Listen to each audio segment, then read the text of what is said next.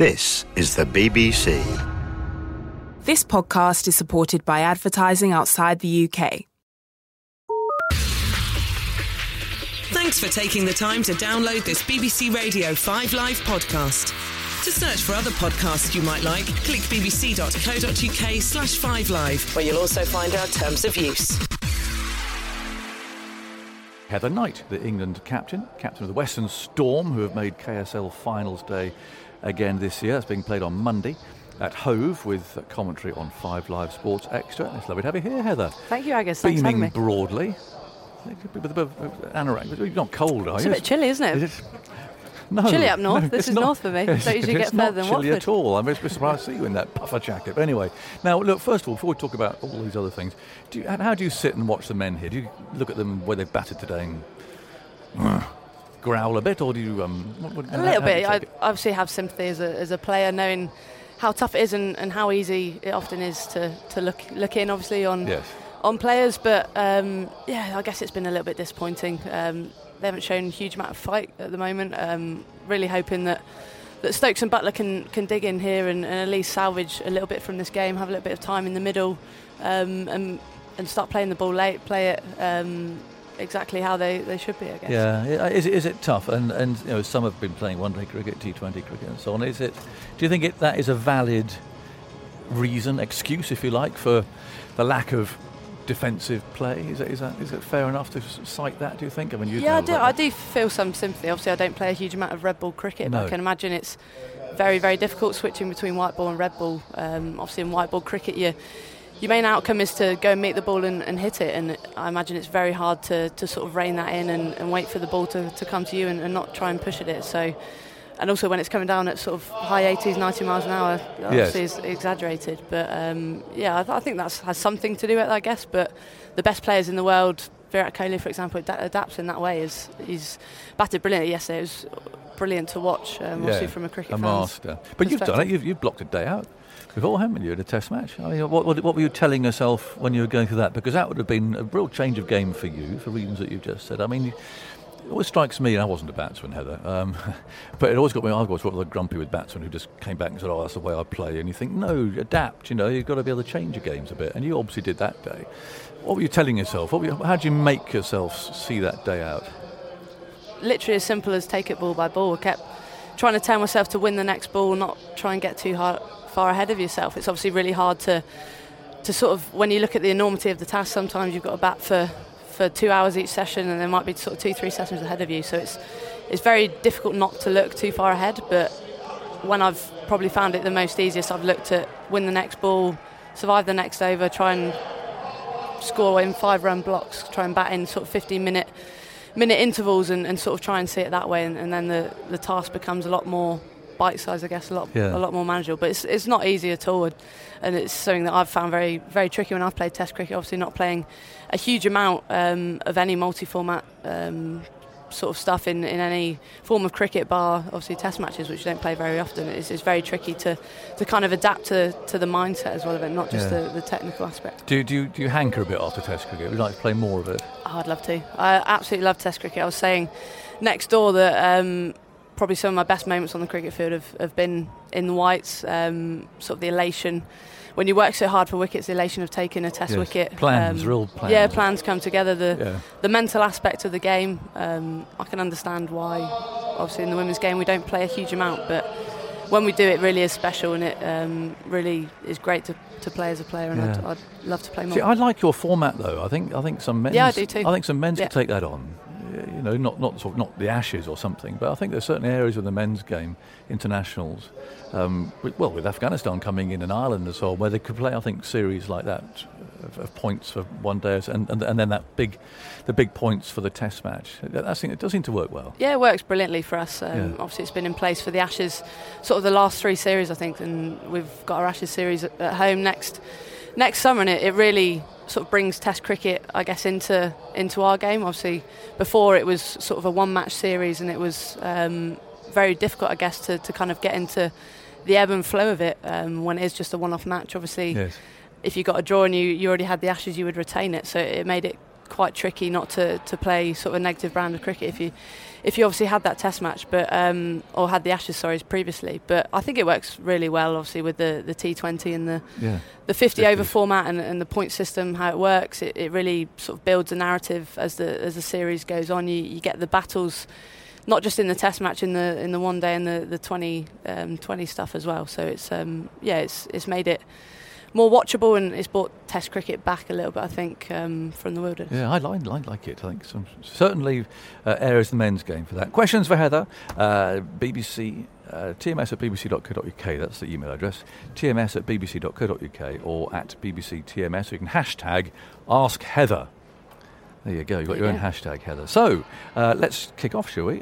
Chris Castley from East Sutton Cricket Club in Maidstone says, seeing as the England Test team seem to crumble at the slightest hint of pressure, what advice and lessons can you pass on to the men's team ahead of next year's World Cup in England, especially in terms of dealing with expectation from the fans and the media? That's a good question, actually, isn't it? Did you feel expectation and so on? Yeah, we did. I think the men's ODI team don't need too much advice, the place they're at the moment, but it was a brilliant experience to be part of a home World Cup, and it really felt like a bigger and better tournament than it had ever been before in the women's game, and you started to sense that it was something a bit different about the tournament. Sort of in the weeks leading up to it, there was so much more media scrutiny, so many more people knew about the tournament and were asking questions about it. And as the tournament went on, the momentum gathered, obviously, as we started doing well, and you really sort of sensed the support, I guess, and the pressure a little bit as well. But as a team, we tried to embrace it quite a lot. We tried to stay in our own little world as well. Quite a few of us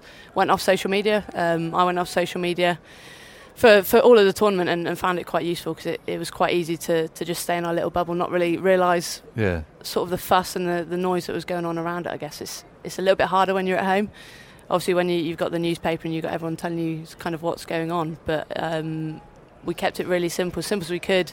We kept our preparation for every game the same. Preparation for the final was exactly the same as it was for any of the group games or any game we would play all over the world. And it was literally as simple as one game as it comes, and try and stay in the process of it all when the pressure's truly on in that World Cup final, trying to make it really simple. Anya Shrubsole, for example, when she bowled that spell, she literally had two balls in her head, a full straight one and a slow ball into the pitch.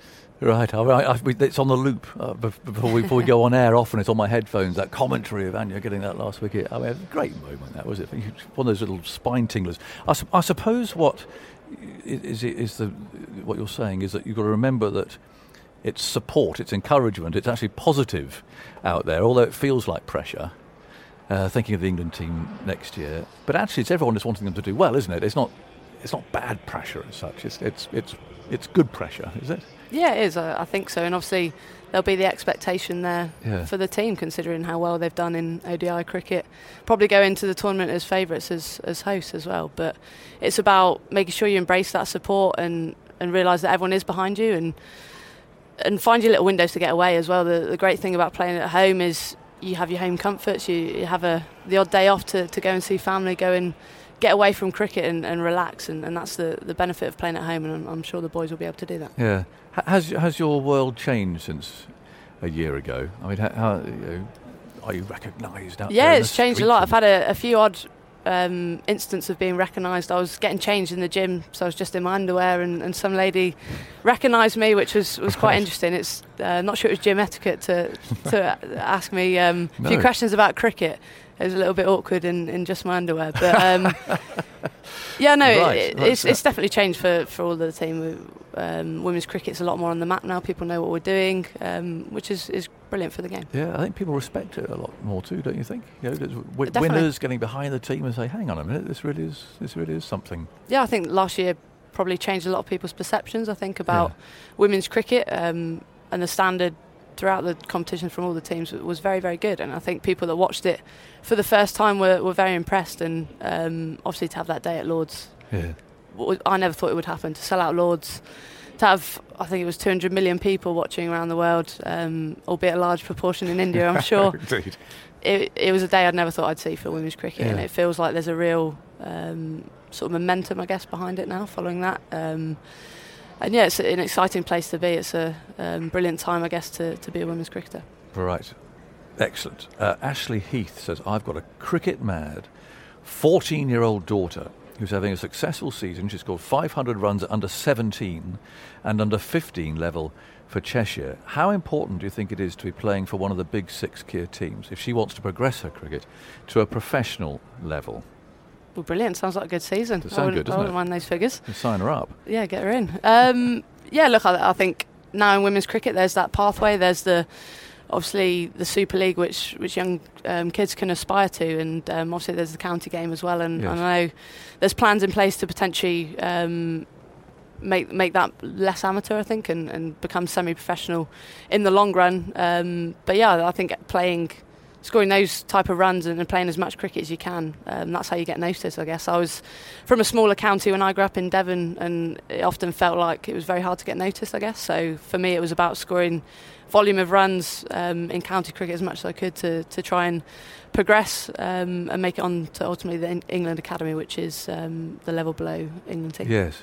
And how did your pathway work? Because there must be that point where girls playing with boys and so on, there's that sort of line, isn't there, when suddenly, do you carry on playing in those sort of mixed teams? And at what point do you have to move out? It can be a bit complicated, I guess, can it? Or is it clearer now for young girls who are playing as to what their route should be? Yeah, I guess it can be a bit complicated, but I'd always encourage any sort of girl growing up to play the best standard of cricket that they can, and quite often that's boys or men's cricket. I played boys cricket. I played for Devon boys teams up to under 13s. I played for my men's team, played with my older brother down in Plymstock in Plymouth. Right.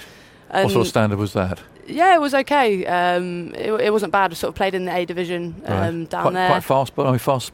Yeah, it was sort of quicker bowling than probably I was used to at that age. Yeah. Probably similar bowling, maybe slightly more erratic than international women's bowling now. There's a few sort of good overseas players that played in the league. Plymstock wasn't the best deck either. It was quite often uncovered. A bit sporty, was it? Yeah, quite slow, quite low. Okay. It actually played better when it was wet, interestingly. Did so it? It skidded through. Right. Yeah, it's not often you wake up on a Saturday and great, pray it's been great. raining a little bit. But yeah, look, I think playing the best standard you can as a girl. And then the systems are so much better than they were when I was growing up in terms of women's cricket. There's so many more opportunities to play for teams and various sort of stages to get involved in the pathway. Yeah. What's the point where you think, actually, if you're a young girl playing, young woman playing, that you've got to go off the women's route, really? Is there a kind of an age, do you think, where actually the men's game is bigger, faster, harder or whatever, and so that's when you almost do have to break away? I don't think so. I think if I could, I'd probably still play men's cricket now if I had the time. But you're an international cricketer. Yeah, that's true. Sort of average, I think it's finding the right level, isn't it? That's the brilliant thing about cricket. There's so many different levels, so many different people can play the game, and if you can slot in at a level that suits you, play against sort of even men's teams that are not the first team, or it might be a Sunday team or whatever. It's yes. Finding the level that you're comfortable at, that you enjoy playing at. That's going to be the best thing. Yeah, I think it's great. I love seeing girls and women play village cricket and so on. There's no reason why they shouldn't, is there? I mean, people get a bit sniffy about it sometimes. I definitely had a few comments when I was growing up down in deepest, darkest Devon. I bet you did. They probably don't see anything like it. Joel, age 13, and Elliot, age 10 in Hampshire, says, what is the thing that needs to happen to women's cricket to put it further into the public eye? Well, it's doing pretty well at the moment, isn't it? It's doing well, but I think it's not being complacent as well. It's keep trying to grow it. Can you believe how fast it's all happened, by the way? Not really, no. It's quite crazy how fast it's developed. It's incredible. How much the skill levels have improved as well, and I can only see that going in one direction, keep getting better. But I think more international cricket is going to be key. I was actually at a FICA sort of women's playing committee meeting yesterday, so various sort of players from around the world sort of got together, and it was the first time we'd sort of talked about the women's game and the issues in the women's game. And one of the big things that came up was the amount of cricket, international cricket, that's played, obviously, and fitting in obviously alongside domestic cricket as well. Yes. And I think that's the biggest thing that will improve the standard even more, playing more international games. You generally find in the women's games there's players coming through that are really talented, but they haven't had as much game time as say a boy that was their age would have played, so they don't have that experience, they don't have that sort of game savviness. So I think the more sort of international cricket we can play, the more we can fit in the women's calendar isn't as congested as the men's at the moment, so it's trying to find that right balance where there's enough cricket to obviously push the game forward. Yeah, I was interested. I was talking to a fellow who was hoping to be part of Cricket USA board, and it would be wonderful to have cricket played there as a major sport, wouldn't it? But he was saying, and he really meant it, he felt the best way to promote cricket in the States was the women's game, actually, because if they were to get a team together, they can probably start playing international cricket earlier. They can get actually a proper international team going. There's not the big catch-up, between in the men's game between just coming in. I mean, Afghanistan and Ireland have had to go a bit of a route, haven't they, to get to where they are. In the women's game, it might be a bit easier to get in. And he really sold the argument to me that women's cricket could be the best way to project cricket in the States. That'd be exciting, wouldn't it? Yeah, it would be. I've only been to the States once, so I'd love to go and play cricket there. Florida or something. Disney. Yeah. Isha goes Hendu actually to Las Vegas last year. That was a lot of fun. That was my only visit to America. That must have been a pretty wild trip, I should think, there, Isha. Oh, not at all. I guess all culture and sightseeing, yeah. What stays on tour, etc.? Happens on tour. Okay, fair enough. You're not going to be drawn on that, are you? Definitely not. All right. Let's get another question in, shall we? So remember, the email again is tms@bbc.co.uk for more questions. For Heather, the men are struggling. They've got 15 minutes to go until lunch, and they're effectively 5 wickets down. They're 84 for 4, but I don't think we're going to see Johnny Bairstow. Can you imagine batting with a broken middle finger on your left hand? It depends what type of break it is, I think. Yeah. I imagine it would be very hard work, very painful. I actually broke my thumb in the Ashes in November and had to try and bat with it 2 days later, and it was not the most pleasant of experiences. Bethany from Acton. We love watching the Kia Super League the last couple of years, supporting the Surrey Stars. You've got to deal with them on Monday, haven't you? Ebony's mob, isn't it? Are you sad about the demise of the competition? Now, this is a really interesting state of affairs, isn't it? In that you've had effectively these teams set up, 6 of us, or franchises, aren't they, that you've had to work hard to develop, to promote, and to have an identity. And yet in 2020, only a couple of years down the line now, they're going to go. And you've got to start all over again because you're going to be mirroring the men's 100 or whatever it's going to be they're going to be playing. How does that feel? Are you a bit sad about that? You have to work very hard to have promoted your team. And so I think it's bittersweet, to be honest. I think the KSL has done brilliantly. It's done the job it was set out to do, to sort of create that competition below international level that would kind of bridge the gap, I guess. And it's been really good fun, actually, trying to create an identity from nothing, trying to develop a bit of a culture at Western Storm. How do you start it? How do you go about setting up a new team? Because it's going to happen with the men's too, isn't it? In the 100 or where it's going to be, there are going to be these 8 teams that are going to start from scratch. What's your experience of actually doing that? Well, I even got us to help design the logo, so that was interesting. Yeah, okay. I think my suggestions were rejected, luckily, right. So I'm not the most artistic. Did you draw it? No, I didn't. I just got asked my opinion on a few things. And you could start with a blank sheet of paper. Yeah, pretty much. Right. Well, you're a Western girl. What did you come up with? It was very average. They actually changed the logo last year for the one that I approved. So obviously wasn't that good in the end. But it's a really exciting prospect, actually, creating a new team. Obviously, we played a lot of our games at Taunton and Bristol, which is a brilliant place to play cricket. I'd be very sad if cricket was lost there, I think, in the new competition. The support for the women's game down there has been brilliant. You've got the logo in front of you. Henry very naughtily, he's in that sort of mood today, has put in the logo here, which is the one that you did. So this was the nice one that was for green the first 2 years, and this is ones, and now it's gone to the little sort of, yes. Okay, well, that's nothing wrong with that one. Is there? I didn't actually draw it myself. I thought it was okay. I think looking back, I think the new logo's a lot better. It's quite bright and colourful, but it's going to go. I mean, it'd be interesting to see how the whole thing does work, because people might realise this, but the T20 is going to go effectively, isn't it? When you're not going to play any T20 domestic cricket, you're going to play whatever it is that is devised, be it 100 or whatever it might be, and that's going to be your league, isn't it? So so the KSL will be replaced by the new competition, whatever it's going to be, whatever it will be. You were part of the panel, weren't you? That only 3 people were consulted initially. I was consulted briefly on sort of what the plans potentially were going to be. I'm not part of any sort of panel moving forward, but I think it will be a good thing. I think it will be successful. I think the good thing for the women's game is sort of been put on a pedestal with the men, I guess. We've been promised that there's going to be sort of the same push around the women's game that there is the men for this new competition, and I think the sort of the reach and the scope of that is going to be a brilliant thing for the women's game. Obviously back on terrestrial television, which is a massive bonus, I think, for the women's game. You'll be spotted in your underwear in the gym more often if you're on the I hope not. Hopefully not. But I also think it's important that the T20 below, obviously the new competition, there's some sort of domestic structure in place. Yes.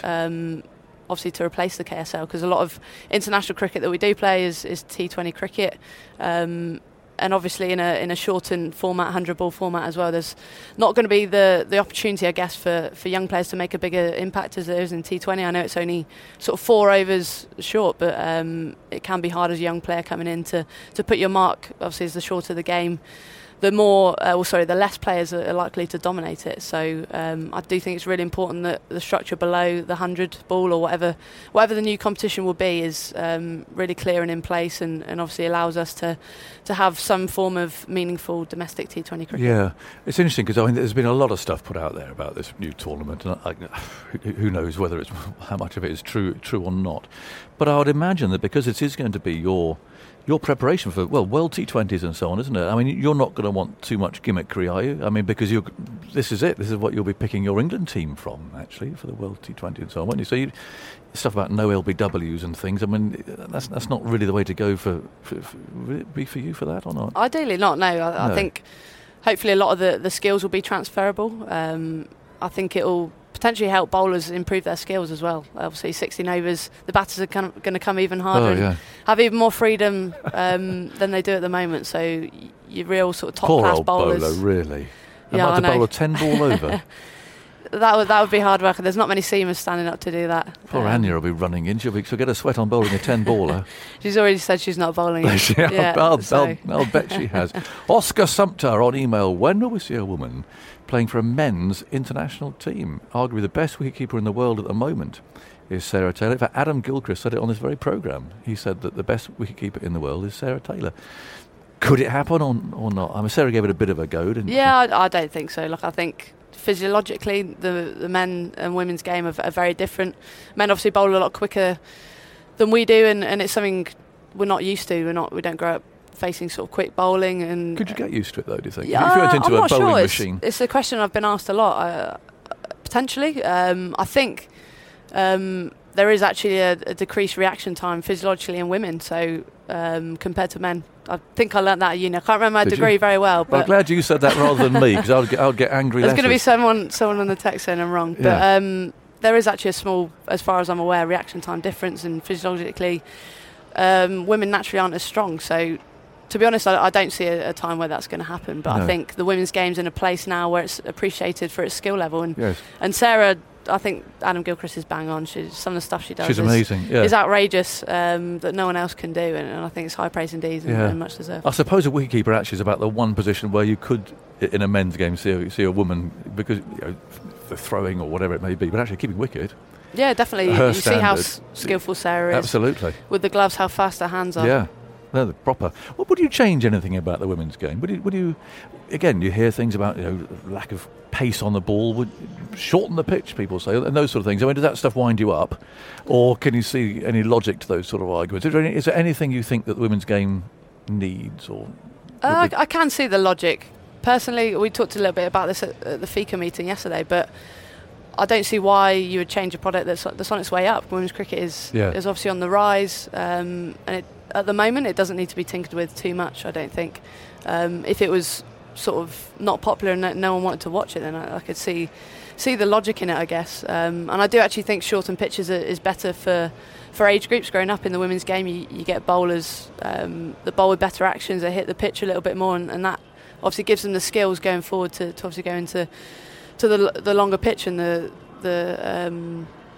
full 22 yards as you move up into international cricket. But no, I wouldn't change too much.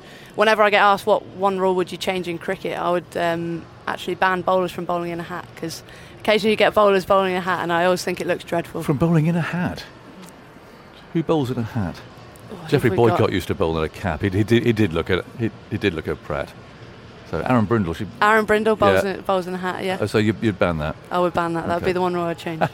Nina from Edinburgh, Smriti Mandana and Harmanpreet Kaur, amazing players. Are India the best team in the world? That's a controversial question for the captain of England. I think they're a developing side. We obviously played against them a little bit in the last year or so, and we went to India and played a T20 tri-series with them. And they're a very good side, no doubt. Obviously played with Smriti closely at Western Storm, and she's a very good player. Very good player indeed. She's been brilliant for us at the top of the order. She's taught me a little bit of Hindi as well, which was good fun. That's useful. Yeah, so first innings, I actually batted with her down in Taunton, and she said she was getting a little bit tired and was finding it hard to call in English. So I asked her, how do you call in Hindi then? No. And she said it was ha, which means no. It's spelledHaan, but the way she said it was ha, which obviously sounds quite a lot like nah. So it could have been a slight issue with the running. Absolute disaster. It could have been. Luckily, she kept hitting boundaries, and we didn't have to use it too much. But I think they've been brilliant additions to the Super League. They bring a new audience, I think, to the women's game, and the popularity of women's cricket over there is changing massively. Women's T20 coming up, of course, in the West Indies, and we'll have full commentary of all of that. And Philip in Tooting says, do you feel under pressure to perform in the upcoming World T20 because of the success last year? I mean, how much of a crossover is going to be, 50 to 20? How are you going to cut that down? And do we start as favourites for that? I don't think we will start as favourites. They're over there themselves, aren't they, Windies? Yeah, they are. They're the reigning champions, and obviously in their home conditions. I don't think we'll go in as favourites. I think in T20 cricket, we've played some really exciting cricket over the last couple of years, but have been a little bit inconsistent. So I think potentially Australia might go in as favourites. They've obviously been very successful in World T20 events, but I think we'll hopefully be in a good place to play well. We've shown glimpses of where we could be as a T20 team. Some of the chases we had in India, a chase we had in the last game of the Ashes multi-format series out in Australia in November as well, sort of showed glimpses of where we could be as a T20 side. And after this summer, the way we played, it's become a lot clearer, sort of our best 11, which is obviously a good place to be going into that tournament. Do you get a glimpse of what it's like when you travel around about playing in different conditions? Because you're predominantly playing T20. Do you get, therefore, what we're lucky enough to have the men's game of having to adapt to, spin, for instance, in India? I mean, or are the pitches simply actually what you play on for T20, just usually more or less the same wherever you go? Well, the last World Cup we played in India was played on very, very different surfaces. So we played up at Dharamshala, where there was a drought, and 110, 115 was a good score. It was turning square, and then we turned up for the semi-final at Delhi, and it was on an absolute road. So yeah, you definitely do get that in T20 cricket. I think the pitches in the West Indies potentially might be a little bit on the slow side. From my experience being there a couple of years ago, where we played on very slow turning wickets that were really hard work. So you definitely do get the different conditions that you have to adapt to. Not perhaps these conditions though. Chris from London played with you at the top of Kilimanjaro. Not that the conditions are like up there, but you got up there, did you? There wasn't. We broke the world record for the highest ever cricket match, so there wasn't a lot of oxygen up there. I mean, it's a slog to get up. My steps undid it, and I mean, there are a lot of casualties on the way, aren't there? Yeah, there was. We went up quite slowly to obviously make sure that there was enough for us to play the cricket match. Ashley Giles suffered a little bit from altitude sickness. He got a little bit grumpy as the game went on. He's like that all the time. But it was a lot of fun. It was very surreal to be playing cricket at the top of Africa. What was the pitch like? We actually took a plastic pitch up, so the lovely porters that carried all our stuff carried all the pitch and the cricket equipment up as well, and we sort of rolled it out in the sandy crater and kind of had a game. That's brilliant. Well, he does say, what's your best cricket moment, apart from playing for your club or country? What's the highlight for you at the moment, apart from winning the World Cup? Well, I know that's a hard one to say, but I'm just throwing that in there because that obviously, I suppose, isn't it? Yeah, well, it's hard to look past. Obviously, that day at Lord's last year, the World Cup is not very often you get to play a home World Cup once in a career, so that was definitely the highlight. Rhiannon Hillman, this is a good question. She's aged 12, she sat in the stand at Trent Bridge, and she says, do you have any advice on being one of the only girls in a mixed team? And any advice on when to go to county trials? And we've sort of touched on that, haven't we? But what would you say to her? She's 12, and she's obviously, she wants to follow you. What would you say to her? I'd say when you're sort of in that situation, and it was one I was often in as a youngster, you always feel the pressure, I guess, to prove yourself, to show you that you're good enough to be there. But I'd give her the advice to accept that you're going to have bad days in cricket sometimes as well. And obviously there's the pressure there to prove yourself as a girl, but you're always going to have bad days, and not, I guess, to listen to any noise around that. Just try and enjoy your cricket, and I'm sure that the boys team will make you very welcome, as lots of players did when I was growing up. Yeah. Did you ever feel really cross because there's a girl coming in, right? Better be careful on our lads, and they sort of, you know what I mean? Well, it gave me an extra sort of zing to try and prove myself, I guess, and I think that's something I developed quite young, probably because of that, and something that I've taken into my career and into my games with England. I always wanted to show that I'm good enough, I guess, and prove myself, and have that sort of grit, I guess, to try and do well. Jack's boy, James Hobbs, says, who took the longest to recover from their hangover after the World Cup final? That's the last question for you, Heather. Oh, I can't possibly answer that. I think you probably can't remember. I actually had a bout of food poisoning, so I didn't enjoy my World Cup final evening that much, but Catherine Brunt and Nat Siver did try and head into London town with, still in full kit with their medals around their neck. And they actually got declined entry from a few places. Oh. So there we go. That sounds like okay. I think the expression is they went large, isn't it? I was taught that last week, but I think Ebony taught me that one. That sounds like Ebony. It does. There we go. Heather, it's lovely to see you. Thanks for coming. Thanks for answering all these questions. It's terrific. And good luck on Monday. Thank you very much. Yeah, go well. Thanks for taking the time to download this BBC Radio 5 Live podcast. To search for other podcasts you might like, click bbc.co.uk/5live, where you'll also find our terms of use.